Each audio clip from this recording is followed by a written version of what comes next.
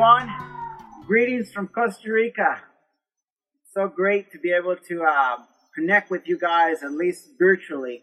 I know that it's some of this, it's part of a bummer because we were actually supposed to be in person with you guys this year. We're going to be in California and be able to be with you guys. But because of what's happening in the world, there is no other way. So I'm still glad that we're able to connect with you and be able to share a little bit about what God is doing with us and what God has done through this time, and also just to bring a word of encouragement, and also hoping that this also be a word of challenging as well during these times as well.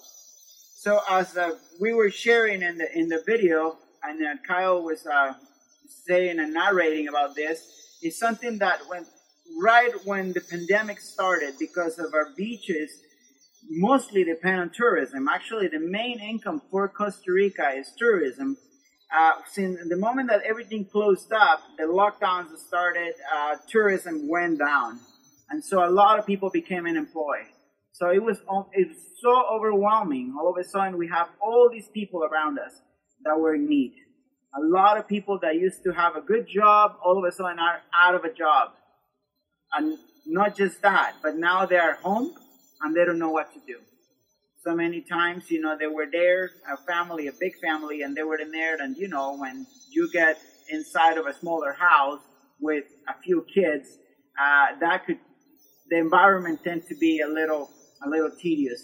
So we started thinking about how can we be a blessing to people? How can we be the hands and feet of Jesus of this? During this time, and we talk about we help establish a food bank that will be aiding people with food. But more than anything, it was like we didn't know how long this is going to take. Still, we don't know how long this is going to last. But something that we knew that we needed to do is to create something that was going to be able to be sustainable, to give people something to do as well during the time of they were in quarantine and in lockdown. And also to keep family entertained, but also to give them food. Something that they were able to provide for themselves as well and care for this. So that's when we started this chicken project, or the Pollito project. And that has been a huge blessing to be able to do that. So because of that, I wanted to share a little bit about what something that has been encouraging to us during this time. And it's about Jesus feeding the 5,000. And there is a passage there in John chapter 6. And while you look in your Bibles, you guys can find your Bibles as well. And John chapter 6 talking about Jesus feeding the 5,000. But before that, I was just going to, while you're looking for it in your Bibles, something that has been really hard about this pandemic is about not being able to touch people. I don't know if you guys have the same problem, we are a hugging culture, so the struggle has been real. And I remember, my wife is from California, and, the U.S. is more of a individualistic culture, so they're not very hugging. Most of you probably like to hug, but most of you are not very hugging. It's like, kind of stay away from me a little bit. But I remember when I was in California, living there, coming from a culture that hugs everybody, I remember my wife actually having to tell me, hey, Dennis, you have to kind of remember that some of these people probably don't want you to hug them. So I just been thinking about that. I was like, man, this because of the pandemic and the people being freaked out. I don't even know how to react when I see somebody. I'm like, am I supposed to say hi, high five, fist pump? What do we do now? But I just wanted to let you guys know that we miss you and we love you and we really hope to see you. Hopefully next year we get to see you. And hey, I'm sorry, but I'm going to have to hug some of you. Hopefully this is all over. And hopefully you're not freaked out of us. But we'll probably get to hug you. So just to give you a heads up on that. So John chapter 6, there is a story there about Jesus feeding the 5,000. And to be able to give a little bit of background on this is actually after Jesus has been doing some miracles and all this, and there is a lot of people that are kind of surrounding him. And he always kind of, every time after a big day, he tried to get away a little bit and tried to be away, to be by himself. And this situation, he tried to do that, and he goes by the side of the lake, and he is there. But a lot of people show up. I mean, he was one of those persons who had many followers, and not just on Instagram. I mean, real followers. People wanted to be with him. They wanted to be close to Jesus. So to get a long time for him was actually, a luxury. So he tried to do that intentionally many times. And this is a situation when people come, and there is so many people there that are there to see him. And so in John chapter 6, it says, and sometime after this, Jesus crossed to the far shore of the Sea of Galilee. That is the Sea of Tiberias. And a great crowd of people followed him because they saw the miraculous signs that he had performed on the sick. And then Jesus went up to a mountainside and sat down with his disciples. The Jewish Passover was near. When Jesus looked up and saw a great crowd coming towards him, he said to Philip, "Where shall we buy bread for all these people to eat?" He asked this only to test him, for he already had in mind what he was going to do. Philip answered him, 8 months' wages will not buy enough bread for each one to have a bite. And another of his disciples, Andrew, Simon Peter's brother, spoke up. Here is a boy with 5 small barley loaves and 2 small fish. But how far will they go among so many? And Jesus said, "Have the people sit down." And there was plenty of grass in the place. And the men sat down, and about 5,000 of them. Jesus then took the loaves and gave thanks and distributed to those who were seated as much as they wanted. And he did the same with the fish.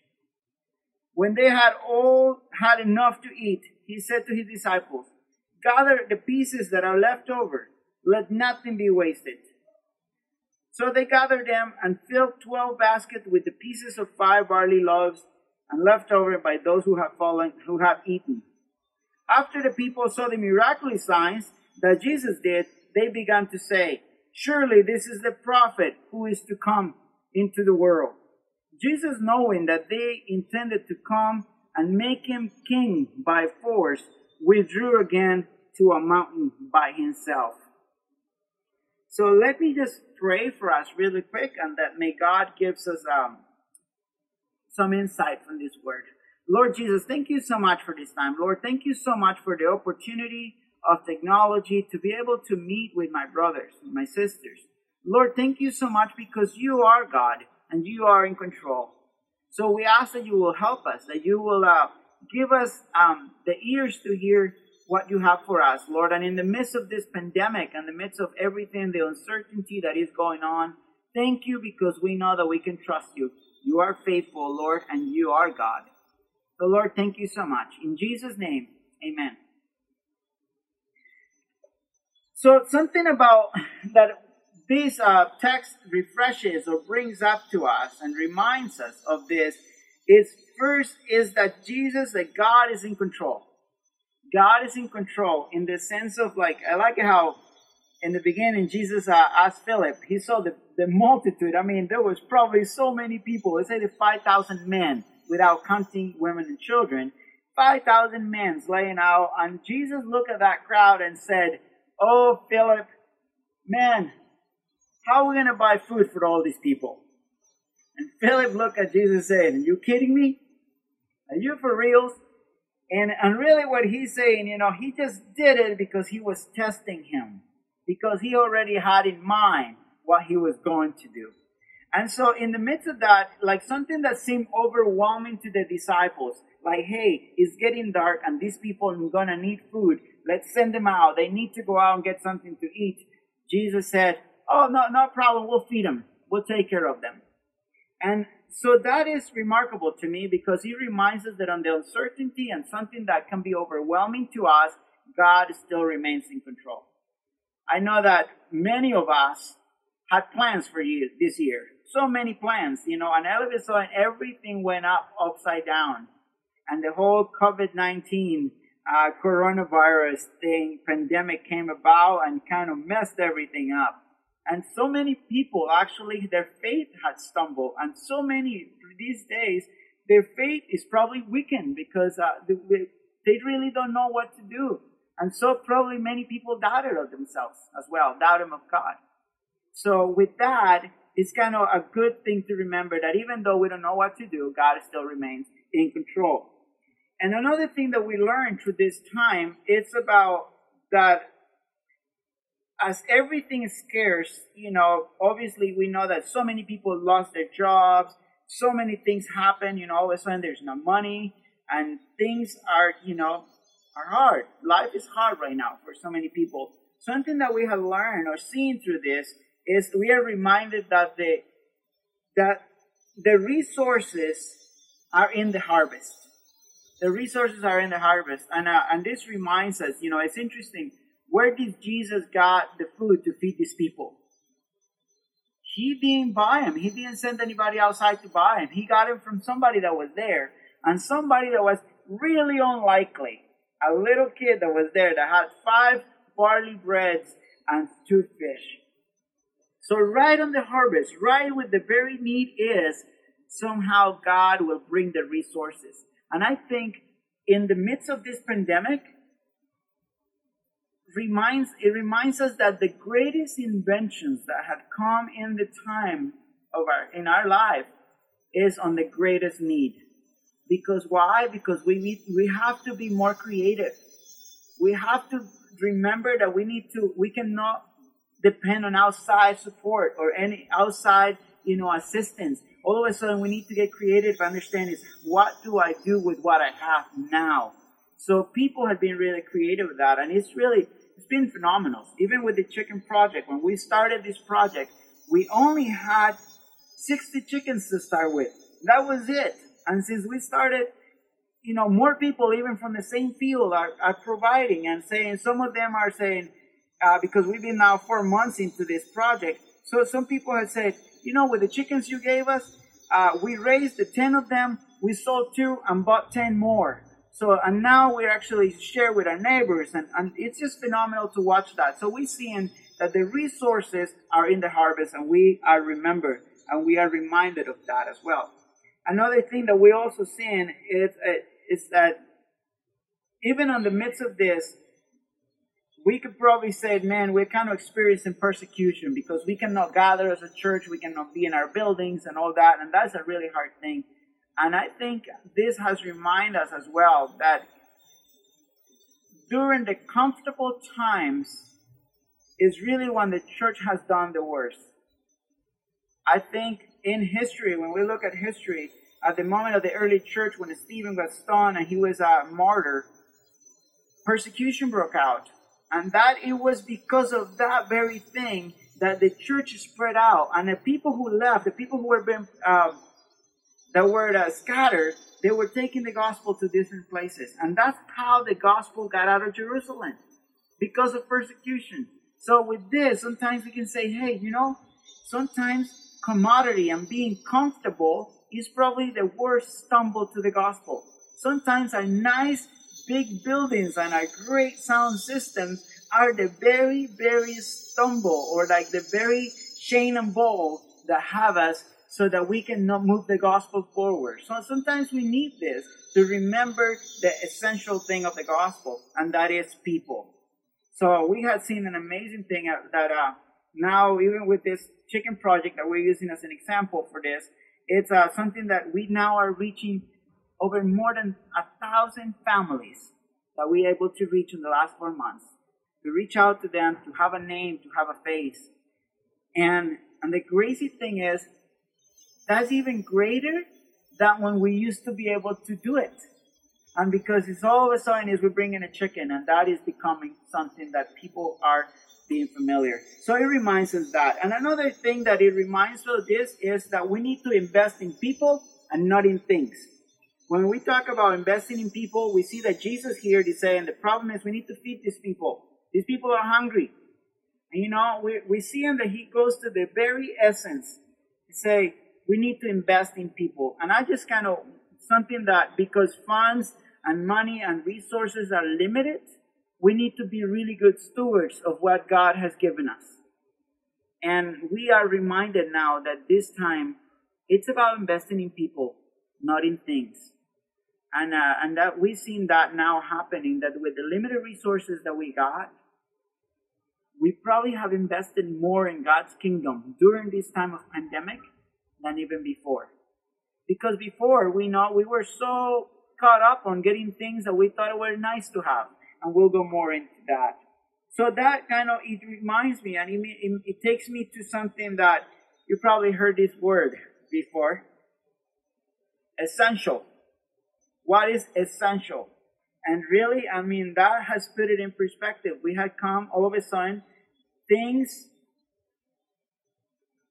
changed to the point that something we used to put so much value and so much resources and so much energy into something, all of a sudden that is gone. Let's say, our church buildings are nice facilities, and nothing wrong with that, but all of a sudden, hey, we cannot meet. So it reminds us that somehow, perhaps God's kingdom can go forward with that. And I will just say that essential, it's what reminds us even on the early church. How again, persecution breaks out, churches scatters, and they're going and they're meeting in people's houses. Wherever they could gather, they meet there. And the church is spread like wildfire. The gospel is spread like wildfire. People were coming to Jesus so much that Constantine, the Roman emperor, couldn't stop it anymore. The very religion that he was trying to kill, it was spreading so much because it was organic. It was something that was taking place. People were committed to it. People were committed and people were going forward. They've taken it to their heart and there's something that they believe and something that they were willing to die for. And that is kind of reminds us this. Are we willing to die for this? Or we just like it because we're comfortable on Sunday? So with that, I think even that Constantine, the very church, the very faith that he was trying to squish down, he realized around in the year 300 that he says, you know what, forget it, we can't kill him. So he does something really amazing. And what he does a political move. Political, anything, now everybody's like so crazy about this stuff. But hey, Constantine does a political move. And what he does is he gets the church, the Christian church, and he makes it the official religion of the empire, of the Roman Empire. And so he gets the church from the houses and from the places they were hiding and meeting and puts them on these really nice cathedrals. And all of a sudden, the beautiful thriving church that was going forward and making change, all of a sudden starts dying. And so, really, the moment that the Roman Empire made the Christianity the official religion of the empire, really, that's the darkest part of our history. That's when the church, all of a sudden, unfortunately, not very many people can handle power because power absolutely corrupts. And it's just unfortunate that that's happened. So when this is happening, we realize we lost a lot of things that we used to do. But hey, we haven't lost Jesus. We haven't lost faith. The gospel still remains. So we need to be able to be remembered of that. What is essential? And when we talk about essential, even though you've probably heard it so many times, probably disgusted by that word already. But essential is, we got to think of especially during the pandemic, for us here in the ministry is, what do we need, absolutely need to do ministry? And the other question is, what will be nice to have to do ministry? Two different things. What do we need? What is critical to the ministry right now? What is critical? And what will be nice to have? And honestly, there's a lot of the stuff that will be nice to have. It will be really nice. But hey, we can afford it.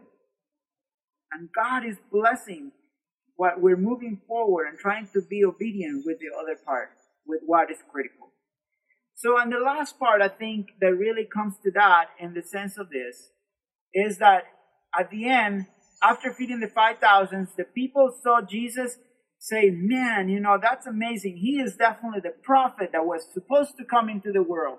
The prophet that Moses promised. And he said that the prophet was going to come. And he says, and they were planning on taking Jesus and making him king by force.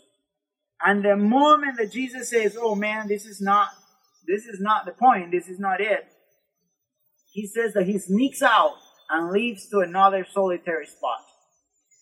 So that kind of brings me to something here, and it is that it is better to be known by God than to be praised by the people. It is better to be known by God than to be praised by the people. And it's unfortunate because I think this pandemic came about and it put a really good question mark for us, a lot of us as Christians, ministers, churches. And they say, where do I get my identity from? Did I get my identity because I could fill up my church and that fed my ego and I felt great about it? Or do I know who I am in Jesus? Or even more, when we started doing this online at the beginning, everything was excited. Oh yes, our church is online. And hey, let me tell you, there are so many people, all the churches, now that it's like 4 months into the pandemic, people are not even going to online churches. Even that. So all this, it reminds us, and it has come to that point. It's like, as a pastor, I could feel like, man, what's going on? I don't have any control over it. It's a bummer because I don't know what's going on. What's happening with the people? I keep track of them. I keep meeting and trying to be in contact. But hey, I miss seeing them in one building. And with that, it really, again, puts a question check on my heart. And it is saying, it's like, where do you get your identity? And it reminds me again to this. It really brings me a comfort to this. It is better to be known by God than to be praised by the people. So again, you guys, thank you so much for your patience and watching this, and I really hope that I get to see you guys next year. Thank you for listening. If you would like to learn more about the Free Methodist Church of Santa Barbara, you can visit us online at fmcsb.org. We pray this message has been a blessing to you.